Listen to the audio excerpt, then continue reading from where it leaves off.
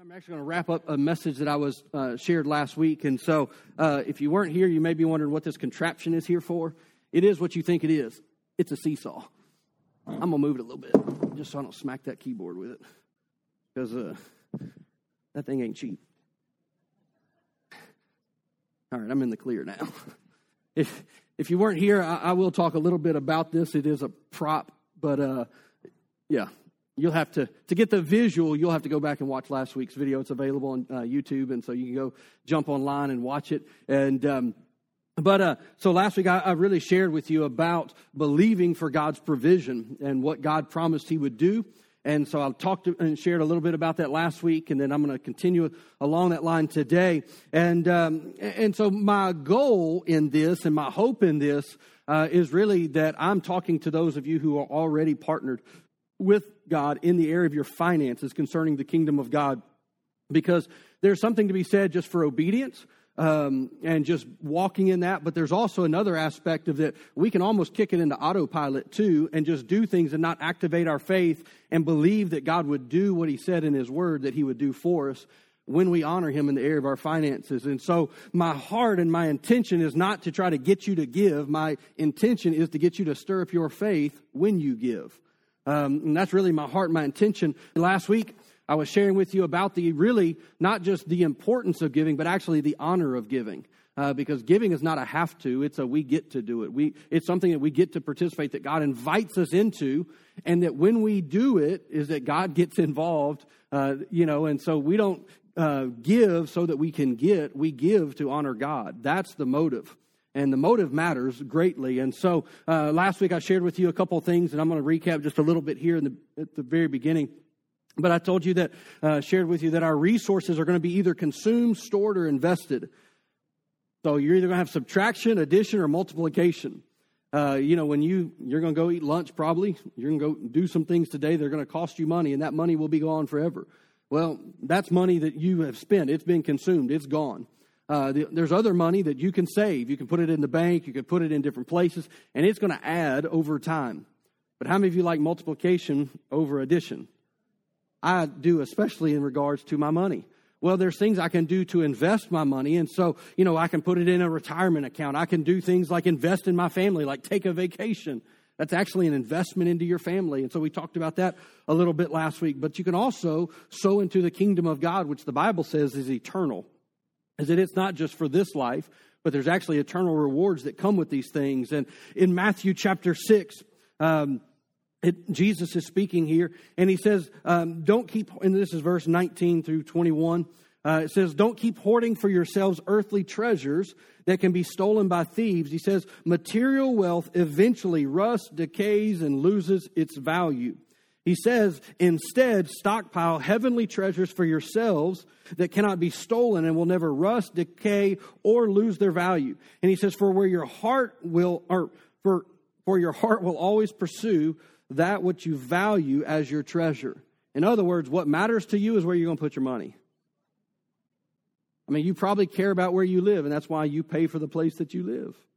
Now, you might be believing God for a better place, and I understand that, but we invest in things. I mean, when I was dating Dara, I spent money that I did not have to impress her. And it worked. Praise the Lord. Why? Because I was pursuing her and my money pursued her as well. Right? And so, and here's the truth. The money was a byproduct. It wasn't the motivation, because trust me, I didn't have enough money to impress her. But it's the truth, is that my money will follow my heart. It is. It's important. And so we understand these things. And so Jesus keeps going. And look, and there's a lot of things that you can do to leave an eternal impact. It's not just in the area of our finances. We can serve. We can give our testimony. We can share our faith with people. We can do a lot of things. We can go serve people that are less fortunate than us. All of these things are impacting and having eternal reward. But even in this context, in just a couple verses down, in verse 24, Jesus continues and He says, how can you worship two gods at the same time? He says, you'll either hate the one and love the other. You'll be devoted to one and despise the other. He says, you cannot worship the true God while being enslaved to the God of money. In biblical terms, this is actually called the spirit of mammon. It's not that money is evil. People quote that all the time, that money is the root of all evil. No, it's not. That's not what the Bible says. That's probably one of the most misquoted verses in Scripture. It says the love of money, in other words, the unjust, undue desire for more stuff, more money, that's the root of evil. And the Bible actually says that many have destroyed their lives in the pursuit of it. But money in and of itself is not either good nor bad. It takes on the personality of the person who possesses it.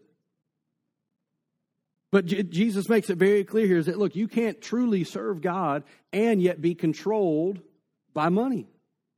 And so he goes on, and you can go and read this for yourself, but in the verses in between verse 24 and 31, he talks about, hey, go look at the birds of the air, look at the lilies of the valley. He says, doesn't God take care of all of these things? And I love this statement because he repeats it both times in both examples. He says, but don't you know that you're more important to God than they are?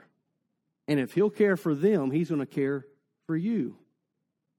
How much more does God care for you than the bird?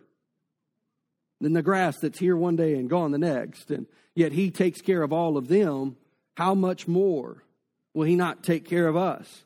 In verse 31, it says, so don't worry about these things. Why? Because I know I have a good Father in heaven. Don't worry about these things, saying, what will I eat? What will I drink? What will I wear? These things dominate the thoughts of unbelievers and many believers. These things dominate the thoughts of many people.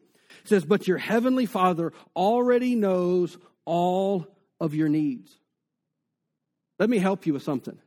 If you have a need this morning, God already knows about it.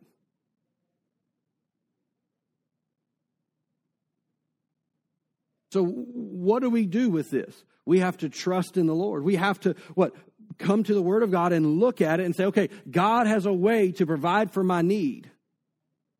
God has a system that he's established, not that we want to take advantage of it. That's not what it is. Is that God knows our need, and he goes on right on the backside of this statement, and he says, if we'll seek first the kingdom of God above all else and live righteously, he will give you all that you need. If I'm going to pursue God, to seek him and to seek what his kingdom is, and what is his kingdom? Ultimately, it's about reaching people. It's about changing people, us first, and then he wants to flow through us to touch other people. And that requires, just like everything else in this world, it does require resources to accomplish those things many times. And so, yes, the gospel is free, but it ain't free to send. I mean, it's just the truth. And so last week, I used this example of this seesaw. And so really what I did was I kind of explained it this way, and I'm just going to, again, you'll have to go back and watch it. But basically, I had somebody else on the other end. Well, I had somebody else on this end, actually, who's Chris, our sound guy back there. And when it was about in this position here, I don't know how many of y'all heard this thing crack, which is one reason why we're not doing the illustration today. But I was sitting back here, sitting on it, jumping up and down, up and down, up and down. How many know what I'm talking about? And he never moved the least little bit. And so, but what matters is that this little position piece right here, this little hinge point, it's called a fulcrum. But right here, and this is kind of like when I'm over here jumping, doing all I could do, I couldn't move him, but that's like what we do in life, is I'm trying to make things happen. I'm trying to do more, but I'm forgetting that God wants to help me. I just got to get him in the right position. And so if you want to think of it this way, is that this board represents your life. Here's my problem down here. Here's the thing I can't do anything about. Here's me trying to do everything I know to do, and yet I still can't get any leverage. But when I put this thing in the right place, which I'll have to be careful. In other words, when I actually begin to orient my life with God as the centerpiece. Now here's a key. Tuesday morning, Mr. Mike Benoit, back there in the back, he had a good point. He said, what he took out of this, he said, the thing that got him was that the centerpiece never moved. How many of you realize that God is consistent and God is faithful? God never moves, but yet I move. And I can move my life, and I can move what I focus on, and I can move what I'm paying attention to. And so as I begin to move this, and especially in the area of my finances, as I'm over here, I'm like, man, I'm saved, but I can't do a whole lot about my problems. But I begin to trust God more and more and more, and I'm beginning to take a journey of trusting God more and more and more, and then I get to this place, which is more of a level spot. Like, hey, things are manageable. I don't have to do as much work. I mean, even this, I can just move it easily. And if I had weight on this, I could still move it. If you remember last week, Chris never moved, but when we got into this position, I could move him with effort. But it took effort. It wasn't easy. But then, when I began to move it down even further, and I had Chris, wait, I'm doing this backwards. No, that's right. Chris was down there, and this thing goes up like this, and I could just take my hand and easily push it down. I didn't have to strain. I didn't have to fight. Why? Because I was allowing, for the sake of the illustration, I was allowing God to provide the leverage, and I was just doing my part. And my part was minimal. Because why? The leverage was in the right spot. And this is important for us to know this. I figured I built it. I had to use it at least twice. Got to get my time worth. It's mostly scrap wood. But no, I mean, but I want you to see this, because I believe even in the area of our finances, many times we're trying to figure out why we keep struggling. Like, even if you didn't tithe, if you just lived according to God's principles, go read the book of Proverbs. Proverbs is a book about how to live life successfully. If you just lived by the principles, minus the giving, your life would actually still be better. It really would. Now, I believe that when we tithe and when we give and when we participate in the kingdom of God, God says, hey, I'm going to honor my word, and I'm going to do what I said that I would do. And so what happens is that when we begin to make, well, I'll say it this way, when we make the decision that tithing is not something that I do, it's actually who I am. Like, I'm not a giver. In other words, I don't decide, am I going to be generous? I am a generous person. I've already made that decision. And so when opportunities come, the question isn't if, it's so much as, number one, should I? Is God asking me to do this? There's an obedience factor that is important, because I can't give to everything because I don't have unlimited resources, and neither do you. But God will put something in your path. He'll put something before you, and then you go to God and say, okay, God, let me submit this to you. Is this something that you want me to do? Is this something you want me to participate in? But the more that I do that, the more I'm actively really positioning myself, and really I'm actively putting my trust in God. It's not passive. Christianity is not a passive lifestyle. Hey, I'm just going to keep coming to church. I'm going to keep doing what I know to do, and just somehow over time I'm going to change. Like, that's not going to happen in any area of your life. You're going to have to actively participate in the process. You're going to have to make some decisions to say, God, I'm going to cooperate with you. I'm going to actually take the word that I hear, and I'm going to activate it. I'm going to apply it to my day-to-day life. And in that application, things begin to shift. Things begin to happen. Things begin to change. And so what happens when we begin to activate our faith, we actually begin to trust that God's promises that He would be our provider. And what happens is I begin to shift that I'm not the responsible. Let me say it this way. I'm not my source. See, the problem for many of us is that we're our source. So when we get a bill or we get something that we're like, I don't know what I'm going to do about this, all of a sudden the weight of that thing falls on us. The pressure of that thing falls on us. But yet the Bible says we're to cast all of our care upon the Lord. Why? Because He affectionately cares for us. Doesn't mean that I don't have problems. Doesn't mean that things don't arise. It just means that, hey, I'm going to take them to the one who can actually do something about them. And so that's how we trust the Lord. And so putting God in the proper place in the scope of our life, what? It gives us the proper leverage that we need. Leverage matters. When you have it in the right place, you can lift a lot more weight than you can by yourself. And the same thing is true in the area of our finances. And so I want to read a familiar passage of Scripture. I just kind of want to walk through 5 verses here. And it's going to come out of Proverbs chapter 3. If you've been around church very long, you've probably heard these scriptures. But I just want to take kind of a few minutes here and just walk through this. And I'm going to kind of dissect it a little bit, pull out some words and just give you some definitions and some meanings and maybe a thought here and there. And I want to, because I really want you to understand how this works. Because it's more than just, like, let me say it this way. I even mentioned this last week. One of the things, look, I do online giving, but one of the things that I have found that I have to really be intentional about is to continue to activate my faith in my giving. It was different when I brought a check to church. My faith, I felt it differently. And now I just do it on my phone. Now I don't do the reoccurring. You could do that if you want. That's between you and Jesus. I don't, because if I did that, I wouldn't even think about it. And I want to activate my faith. In other words, every time I give, I want to say, God, I'm acknowledging that you are my source and I am not. You're the source of everything I have. You're the source of everything that I need. You're actually the source of everything that I even want. But you're my source. And so I'm trusting you, and so I'm honoring you with what I have. And so in Proverbs chapter 3, starting in verse 5, it says this, it says, trust in the Lord with all of your heart. That word trust means to put confidence in. That we should have some confidence. It actually means to be bold. When we trust in the Lord, we're saying, God, I have my confidence in you. It's not in me, it's in you. Here where it talks about to trust the Lord with all of my heart, that's with my will and my intellect. How many of you know that it doesn't help to pray and ask God to work, to turn around and get to work on the thing I just prayed about? Now, it doesn't mean that we don't have our part, and I'm not saying that we should just pray and be like, okay, God, if you want to do something, it's all on you. No, God still needs our active participation, but the weight of it belongs to Him, not me. It belongs to Him, not you. And so I have to what? Trust in the Lord with all of my heart, with all of my being, with every part of my life. That means I need to trust God with my family.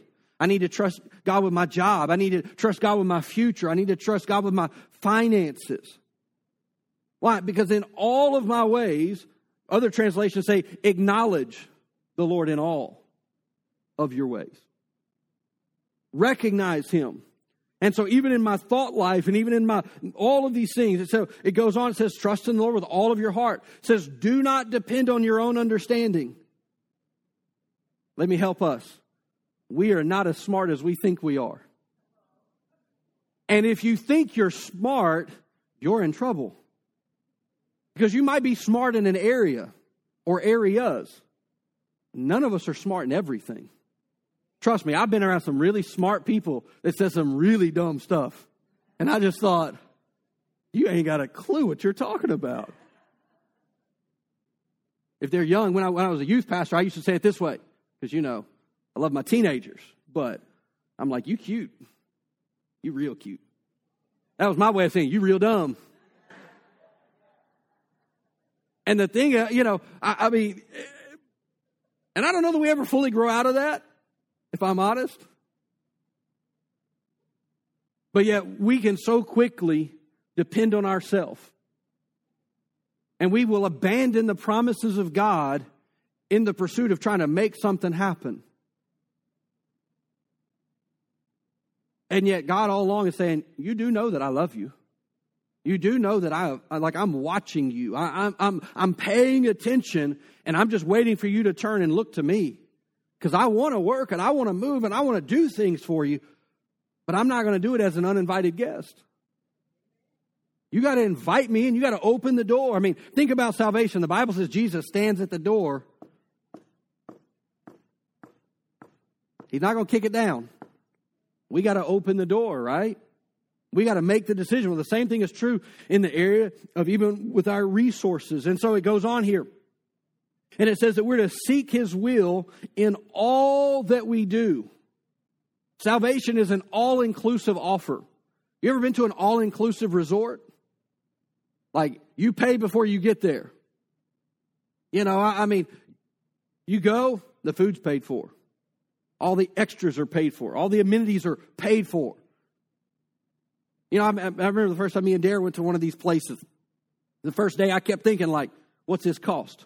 And I would ask, what's it cost? What's it cost? What's it cost? I wanted to know because I'm like, no, I don't want your slushie that's $15. Like, get out of here. And then they're like, oh, no, it's free. And I'm like, really? I'll take 2 and some frozen washcloths. One time for one of my birthdays, this was years ago, She'd gotten tickets. We lived in Missouri at the time, and she got tickets to a St. Louis Cardinals game. And it was a season ticket holder. Well, I didn't know. She just came to work and was like, change your clothes. We're going somewhere. And I'm like, what are we doing? I'm a little bit of a control freak. I'm like, we ain't going nowhere. What are we doing? Where are we going? What's happening? She's like, shut up and get in the car, so. After much deliberation, I conceded. And so anyhow, but with this ticket came special parking. Like they're directing everybody this way, like, doing this number, come this way, go that way. Go. We had to put something on our dash, and they pointed us, and they're like, come here. We pulled, I'm not joking. Our car was this far from the stadium. We got out the sidewalk and walked down a door, and it says season ticket holders, and it had some verbiage. We walk in, there's a buffet. And I'm thinking, man, this is expensive. Like, where are we paying? Like, this ain't a good birthday gift, Dara. Like, going there, I'm eating all the food I can because I realize it's paid for. I'm like, I'm going to gorge myself. Taking a nap in the third inning. We get out to our seats. It's right behind home plate. We're like the third row, directly behind home plate. It was awesome. And then this dude comes around. He's got a little menu. Would you like anything? No, I'm full. It's free. Let me look. Let me look. let me just see if I need something. Like, you know what? I need some popcorn. I need a hot dog because I might take a bite, but it's free, so I'm going to take it. I don't want to be rude. And it was all included with my ticket that I didn't pay for. How many of you realize we have an all-inclusive salvation? It's already been paid for. So why would I not trust God with every part of my life? I mean, if heaven is good, and I think we would all agree, I plan on going there. Don't know about you. If heaven is good and God can be trusted with that, why can he not be trusted with every area of my life today? Because if I can't trust him right now, what makes me think I can trust him later? But if I have confidence that what the Bible says about heaven is real, then why would I have any less confidence that what God said in his word about being my provider be true? And yet many of us have more confidence in our belief or our faith that heaven is real than we do that God would actually do what he said in the word in this life. You can apply this to healing. You can apply this to finances. You can apply it to peace. You can apply it to a lot of things. But it's already all been paid for. And what God is saying, hey, all you got to do is show up. Because here's the thing. Dara had tickets to the game. We still had to drive to get there. And what if I would have walked into that buffet and been like, you know what? I didn't pay for these tickets. I don't need to eat nothing. Go to the game. No, I'm just here. Just here to experience the game. I don't need anything. I really wonder when we get to heaven if when we stand before the Lord, if he's not going to say, can I just show you everything that you missed out on that I had for you? I actually, the Bible talks about the scripture where it says that he will wipe away every tear. I don't think I personally, and I'm not saying this is the Bible, this is my personal belief. I really wonder if it's not going to be tears over what we could have had that we never tapped into. That kind of changes your thought about that scripture a little bit, doesn't it? When Jesus is like, can I just show you the life that I had for you, what I wanted to do for you, what I had available for you? So the scriptures here say, seek his will in all you do. In other words, bring God into every area of your life. The NIV says it this way, is that in all of our ways, we're to submit to him. Now, we don't like that word. We're Americans. We're free. Sure, but we choose who we submit to all the time. But it's up to us. So one of my questions for you today is he really Lord in all of your ways? In every part of your life? Now the Bible says, if so, he will actually begin to direct you. He'll begin to speak to you and give you instruction and lead you in a path that he has for you. We're doing this summer series, and that's what the whole focus is about. The focus is about hearing God's voice. We're going to be teaching it to you, to your kids, to everybody. The whole church is going to be teaching around the same thing so that when you go home, you and your kids could be talking about, hey, let's talk about what we talked about in church today. And that's the goal, is to create some conversation in your home, because, a little disclaimer, it's not my job nor the church's job to raise your kids in a godly manner. We're to come alongside of you and partner with you. But if you default it to us and say, oh, Daniel and Lindsay are going to raise my teenager on an hour and a half a week, you are sorely mistaken. Because they're with you 167 hours. So who do you think has the greater influence? Sorry, I got pastoral there for a moment. No, it is a partnership, and we play a part, and we want to come alongside of you. That's why we do what we do. But we need to what? Acknowledge God. Why? Because He wants to talk to us. He wants to direct us. He wants to lead us into His path and into His ways. So it picks up and it says that when we do this, or when we submit our lives to Him, when we seek His will in all we do, that He will show us the path to take. Let me just help you. If you're in a spot where you don't know what to do, have you submitted that situation to the Lord? Because here it says, when I seek Him, when I submit to Him, He will show me what to do. So if I'm confused, it's maybe because I'm trying to figure it out and I've not said, Lord, I need to give this to you, and I need your help, and I need your wisdom. I need you to speak to me. Goes on, and again, it repeats this. Don't be impressed with your own wisdom. Instead, fear the Lord and turn from evil. I've said this many times. The word fear is not like in an afraid, like Wizard of Oz behind the screen. No, it's about reverential fear. It's about really about an awe or a worshipful submission. It's really like showing respect unto God. And so, and here's the thing, is and we're about to compare these two things, but I'm going to go ahead and say it here, is that it tells us that we're to instead fearfully, or to fear the Lord and turn away from evil. It says, then you will have healing for your body and health to your bones. And it says, honor the Lord with your wealth. So on one hand, it says you need to respect the Lord. You need to have respect for Him. You need to understand that He's God and you're not, that I'm not. And I need to respect that. Like, God, you are on the throne and not me. Like that you're the creator of heaven and earth. You're the one who holds all of this together. And even my little minuscule piece of eternity, my life that I have that's here for a moment, God, you got that too. But I need to understand that He is Almighty God and He can do all things. And He is all powerful. That something that is huge to me is nothing but a tiny thing to Him. And I need to understand that He is awesome. The word awesome actually means to come to a place of awe, like wonder, amazement, astoundment before Him. That's what worship is. But yet it goes on here and it tells us that we're also, so it says, hey, we need to fear the Lord, but it says that we need to honor the Lord. See, here's what I have found and what I've seen to be true is that you can demand respect. You can see this all over the place. A police officer can do this. A teacher can do this. A coach can do this.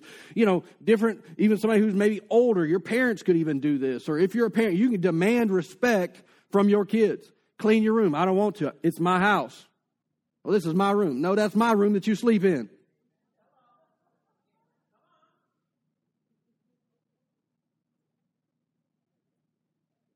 I love you, but you ain't even paying rent. I pay your rent for you. I tell that's my 5-year-old. She's like, oh, you a freeloader. Now, how many of you know that it's a lot different when I have to demand respect versus them giving honor? See, respect can be demanded, but honor can only be given. And it's a free will. It's a free choice. So it tells us here, it says that we're to honor the Lord with our wealth, with the best part of everything that we produce. And then, so it says, if we'll honor the Lord, then your barns, or He will fill your barns with grain and your vats will overflow with new wine. Now again, I want to repeat this because it's important. We do not give to get. We do not give to just get a return on our investment. There is a principle that's at work in there, yes, but I give to honor God. And then I'm going to trust Him with the outcomes. And here's what I found. He really is good. I've made the joke before is that God is a good father, not the Godfather. Right? He's not coming looking for your kneecaps. Like, oh, I know what you did. I know what you didn't do. Because look, people have taken this principle and have made it sound like if you don't give, you better watch out. Because God's got a list like Santa, naughty and nice. Right? How many of you have heard something said like that in a church? Like, oh, you better be careful. God's going to get it. Well, that's not even in line with the nature of the character of God. He just says, hey, I've got a good plan for you. If you'll trust me in this area of your life, I'll do more than you ever even imagined. Ephesians says that God can do immeasurably above and beyond all that we can ask, think, and possibly even imagine. The Amplified Bible adds it this way. It says that it'll go beyond your wildest dreams. And God can do more in a moment. God can do more in a time. But what I have found is that my faithfulness is in direct correlation to God's ability to work in my life, in the area of my finances specifically. It's a universal truth, but it also applies to finances. And so when I trust the Lord in these things, motive matters. I've said that before. And so according to this scripture here is that when honor goes first, provision comes. We looked at this last week, so I don't want to talk about it again. But in 2 Corinthians 9, it says that God is what? Looking for a cheerful giver, not a reluctant giver who gives in response to pressure. So if you feel any pressure this morning, let me help you. Just don't give anything. And I mean that sincerely. Because God wants what? He's not after your money. He's after your heart. That's what He wants.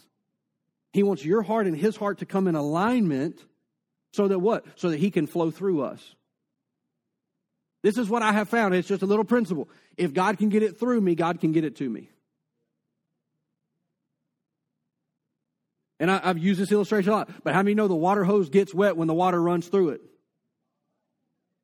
If God can get it through me, He will bless me so that I can be a blessing. But how many know some of that blessing sticks around too, that I get to enjoy? That's not an anti-Bible statement. It's actually in the Bible. The Ecclesiastes says this way, that it's a gift from God to have a job and to enjoy the fruits of your labor. It's a gift from God. So He's not upset if we have a few things. If we have some stuff. If we're blessed. Throughout the Old Testament, you go and read, the nation of Israel was abundantly blessed to the point where it was a sign to the world. Those are God's people. And I'm not saying that we should be, however you want to say it. I could throw out all kinds of things, but all the ones that are coming are old. Lifestyles of the rich and famous. For my more seasoned crowd. For people my age, it'd be like, hey, we want to be on MTV Cribs. You got all these things, right? I don't know what the current would be. Probably some kid on TikTok with some huge mansion somewhere, but yeah, I'm not that cool. So, no, we want to honor God. Why? Because when we honor Him, He said He would be our provider. I'm not trying to manipulate Him. And if I am, then my motive is off. I'm just trying to honor Him.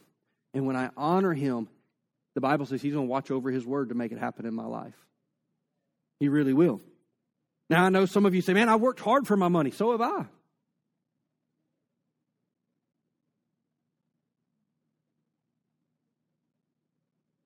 Everybody works. Most people work hard. But there has to be a mentality shift.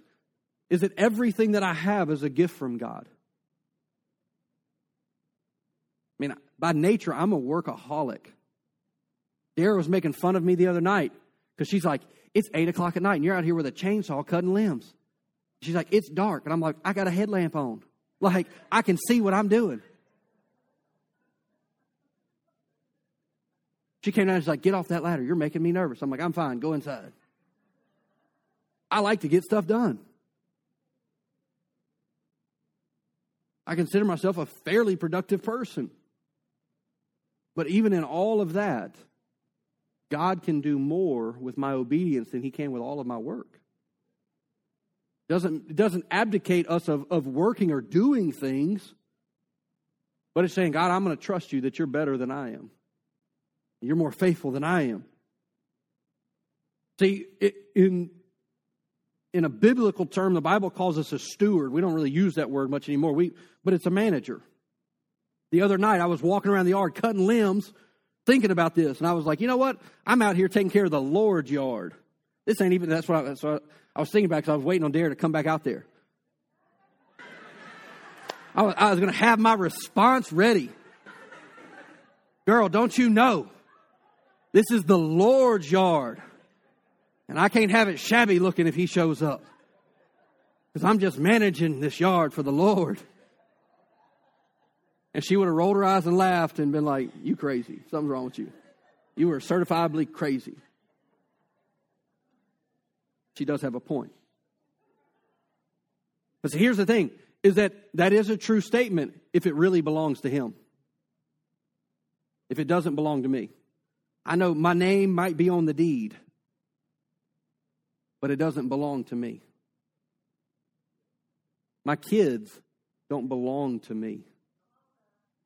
I'm a steward to lead them to Jesus because they belong to him.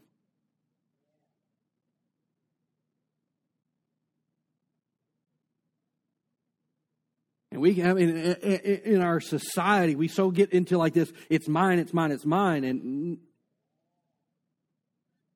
I mean, you could choose to let it be yours, but you're also responsible to fix it. Take care of it, maintain it, upkeep it, all those things.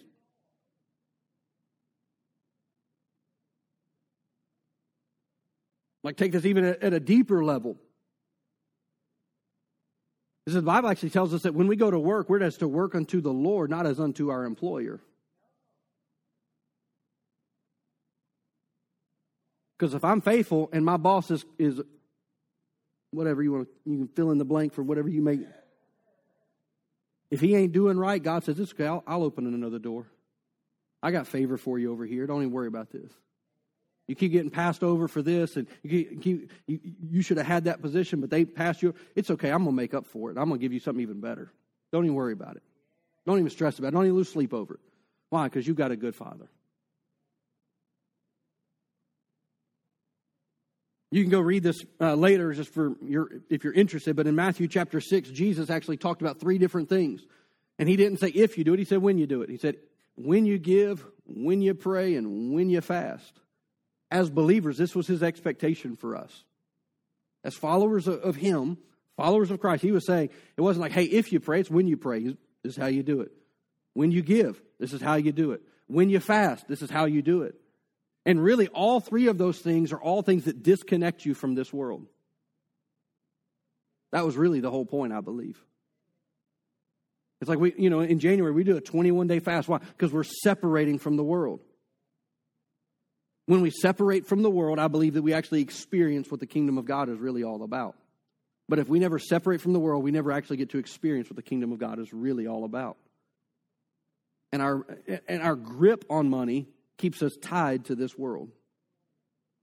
But when we begin to, as we talked about last week, as I begin to open up my hand, God begins to work. God begins to move, and the same is true for you.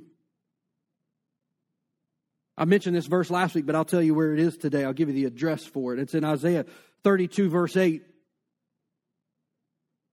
It says that generous people plan to do what is generous. And I love this second part, and it says, and they stand firm in their generosity. Now, I don't get to go to God and demand anything, but the Bible does tell me that I can remind him, Lord, I just want to thank you for your word. I want to thank you that you said that if I would trust you in the area of my finances, that you would provide my needs. And Father, I thank you that I've honored you in the area of my finances. And I've got this unexpected bill. I've got this thing going on. I've got whatever it may be. And I need your help. I need your provision. I need you to give me either a creative way to make some extra money. I need you to bring some extra supply into my life. I don't care how you do it. And sometimes we get thrown off a little bit because God will bring us some side thing. And we think, well, I ain't doing that. And God's like, but that's where my provision is for you. So you just said no to God's provision. I've shared this story many times about that I was praying because I needed some extra money, and a phone book landed on my front door, and on it said, "You need money?" And I said, "Yes, I do." Because I had some bills to pay, and I made $800 in a month outside of my job delivering phone books. And it met the need. I could tell you some crazy stories, different ways that God has provided. Sometimes it was work. Sometimes it was just being in the right place at the right time, knowing, hey, I can buy this and I can double my money if I just turn around and sell it. But see, those things happen when I begin to come in alignment with God's Word. And again, I'm not trying to do it for that. It's just a byproduct. I mean, sometimes people talk about, well, favor isn't fair. It just seems like God loves you. No, it's not about favor. It's about obedience. The Bible says God's no respecter of person. In other words, He won't do something for one that He wouldn't do for anybody else. But God does respect obedience. God does respect faith. God does respect when we honor Him and honor His Word. Like, those things do make a difference. They don't change God, but they do change us. They do there's an alignment that happens that God produces in us. I would encourage you, if you're taking notes, which I'll repeat I don't remember who said it now, but those who take notes go to heaven. Just, might want to write it down. You can go read this verse later, but in Galatians 6 through 10, I would encourage you to go read that verse. But I want to read this last passage of Scripture as I'm wrapping up today. It comes out of Ecclesiastes chapter 11. I'm going to read you, 4 verses here. In verse 1, and I'll give you the context of the Scripture. But it says, "Cast your bread upon the waters, that you'll find it in days to come." Now, that seems like an obscure verse.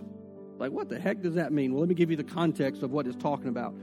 It's talking about when the children of Israel were in their journey in the wilderness. That's actually the context of which this was written in. So they were traveling. They didn't have things like we have today, modern technology and all kinds of things. So they would walk down the rivers until they got to a shallow spot. Well, when you're at the headwaters, if you'll throw some seed in the water, it's going to catch a bank down the river. And what God was saying was, if you'll sow today, it'll make provision for tomorrow. And for them, literally, it said, if you'll sow the seed, there will be a harvest when you get to where you're going. In other words, I'm going to feed you, but you got to make a decision now to eat later. That's really what he's talking about here. In verse 4 of Ecclesiastes 11, it says, "Farmers who wait for perfect weather will never plant." It says, "If they watch every cloud, they will never harvest." It says, "Just as you cannot understand the path of the wind or the mystery of a tiny baby growing in a mother's womb, so you cannot understand the activity of God, who does all things." And this is what I want you to catch, this part right here. Because it says, "Plant your seed in the morning and keep busy all afternoon." In other words, there's a part that I'm going to trust God with, and there's a part that I do have to play. I can't go into idle mode. I can't just go into like, "Oh, God, you're going to take care of it all." And here's why. It's what it says. "Plant your seed in the morning, keep busy all afternoon, for you don't know if profit will come from one activity or the other, and maybe both." And I've seen this to be true. I'm telling you, I could stand here and tell you story after story after story after story in my own life of where I've just taken steps of obedience and I've watched God provide. I'll give you a quick one. I haven't shared this one a whole lot, I don't think. Darren and I had the opportunity years ago now, a little over 10 years ago, to go to Brazil. And we're in the process of getting out of debt. God spoke to us and said, "Get out of debt." Man, we'd been working, doing all the stuff. You name it. Everything we knew to do. And this opportunity came for me to take a trip, me and Darren to take a trip. I don't remember exactly what it was going to cost, but let's just say it was $5,000. It might have been more than that. Flights, visas, all the stuff, everything. And I told the Lord, I said, I will not go and go in debt to do it. You're going to have to provide the money to go. Now, I didn't wait until I had all the money to say I was going. I said, okay, what's my first step? Can I get into the country? Not without a visa. How much are the visas? $600. $600? Here's what's crazy. Somebody called me and said, hey, I hear you're going to Brazil. You got to have a visa, right? I want to pay for those. I'm like, you don't know how much they cost. I told them, and they said, I'll bring you a check. And then we started saving money, and then it was time to buy the tickets. We paid for them. It was $3,500, something like that. I don't remember the exact number, something like that. Just in the plane tickets. This was over the course of about 5 or 6 months. When I got on the plane, God had provided every dime for that trip. Even the flights that I had paid for. But I had to take steps. I had to commit to go. I had to buy the visa. I had to buy the plane tickets. And there was a process. And that was my one request to the Lord was I just don't want to go to debt. I didn't even care if I paid for it. I just didn't want it sitting on a credit card. Because we've been working for the last 3 years to get out of debt. And I'm like, God, if this is you, you're going to have to pay for it. Now, I'm going to take steps of faith, trusting you. And I'm going to check. Lord, I'm going to submit this to you. Is this you? Yes. All right. Let's buy this. Let's pay for that. Let's do these things. And God provided. That's one example of many that I could tell you. You're like, oh, well, that's different. You're a pastor. Well, go find that in the Bible.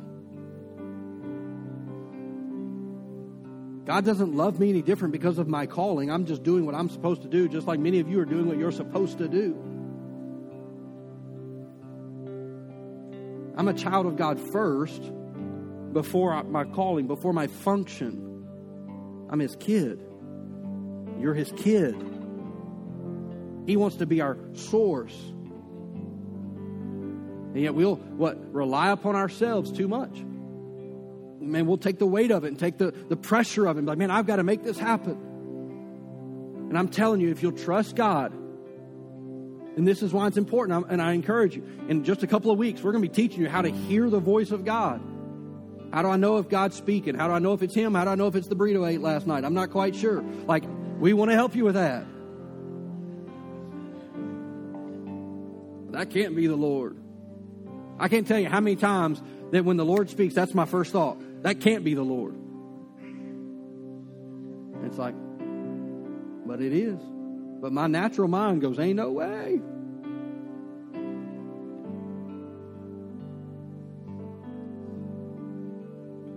But my life, and I mean, look, and I don't mean this in a self-promoting, arrogant way. My life is proof that God is faithful.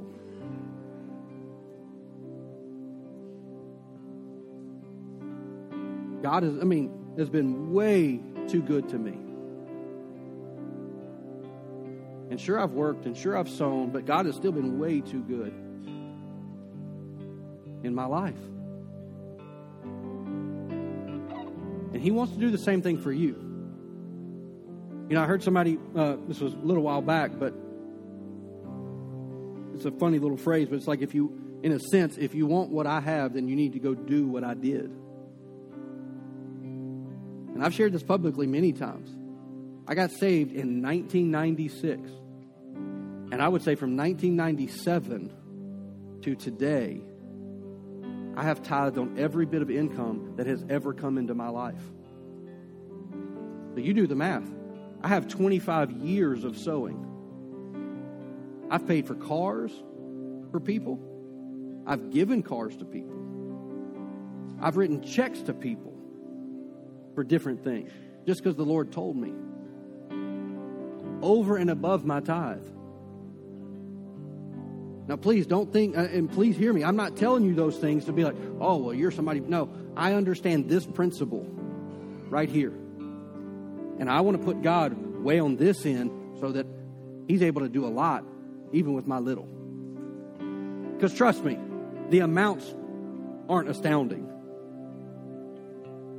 But God has told me, hey, give $100 to that person. Hey, go take care of this. And it's little things. And it's what Isaiah says. Generous people devise generous things, and they will stand in their generosity. And so when I have a need, I just have to remind the Lord, Lord, your word says that if I would be faithful, if I would be generous, that you would provide all of my needs according to your ability, according to your resources, not mine. I don't have to beg God to do his word. The Bible says he's ready to do it. We just got to do our part. And I'm telling you, you will unlock heaven in your life. Just got to keep your motive right. Hey, I'm a manager. God, all this stuff is yours anyways. And so I did this last week. I felt impressed to do this again. But if you're here today, I'm just going to ask you to take a step of faith here in a moment. And you're facing some financial challenges. Because some of you, quite frankly, you're just in a spot and you're like, man, I would love to be generous. I just can't. Maybe there's some bills that are stacked up. Maybe there's some things. And I just want you to just go ahead. If that's you, I'm going to ask you just to stand up right where you are right now. Just go ahead and stand up. And say, you know what? I just want to acknowledge that I need God to work in my financial life. And I'm going to pray that, number one, God's going to give you wisdom on what to do. God's not just an ATM, but God gives us wisdom, and wisdom's worth more than money many times. But I believe God's going to give you wisdom. I believe that God will also do some things miraculously as well. God is faithful. And so I just want to pray. Look, I commend your faith for just standing up and just reckoning. And all you're doing is saying, God, I'm inviting you into this space right now. And so I want to pray over you. You can just right where you are. But I believe that God's going to begin to work. And God's going to begin to move. And God's going to begin to shift some things for you to make it happen. To just give you the wisdom that you need. So, Father, I thank you right now for these who are standing up, even those that may be online today. Father, I thank you that you are a good Father. Father, you have nothing but the best of intentions for us. You have nothing but the best of desires for us. And so, Father, I just thank you right now that I come in agreement with these, Father, who are facing challenges, specifically in the area of finances. Father, I just thank you that you are the God of not just a breakthrough, but a real breakout. Father, you're going to show yourself good. You're going to show yourself strong. I thank you for your wisdom, your understanding, the clarity that comes from you. By the ministry of the Holy Spirit, Father, I just thank you that you're working and moving, Father, that you would show yourself strong and good and faithful on their behalf. And so, Father, I just thank you that you're giving them what they need. You're giving them answers and provision and just a pathway forward to move from where they are into where you have for them to be. And so, Father, I just thank you today. Father, I just declare your blessing upon them. Upon these situations, Father, I thank you that you're bringing them to resolve and to a close. Father, I thank you for it. In Jesus' name, amen. You guys can go ahead and have your seats for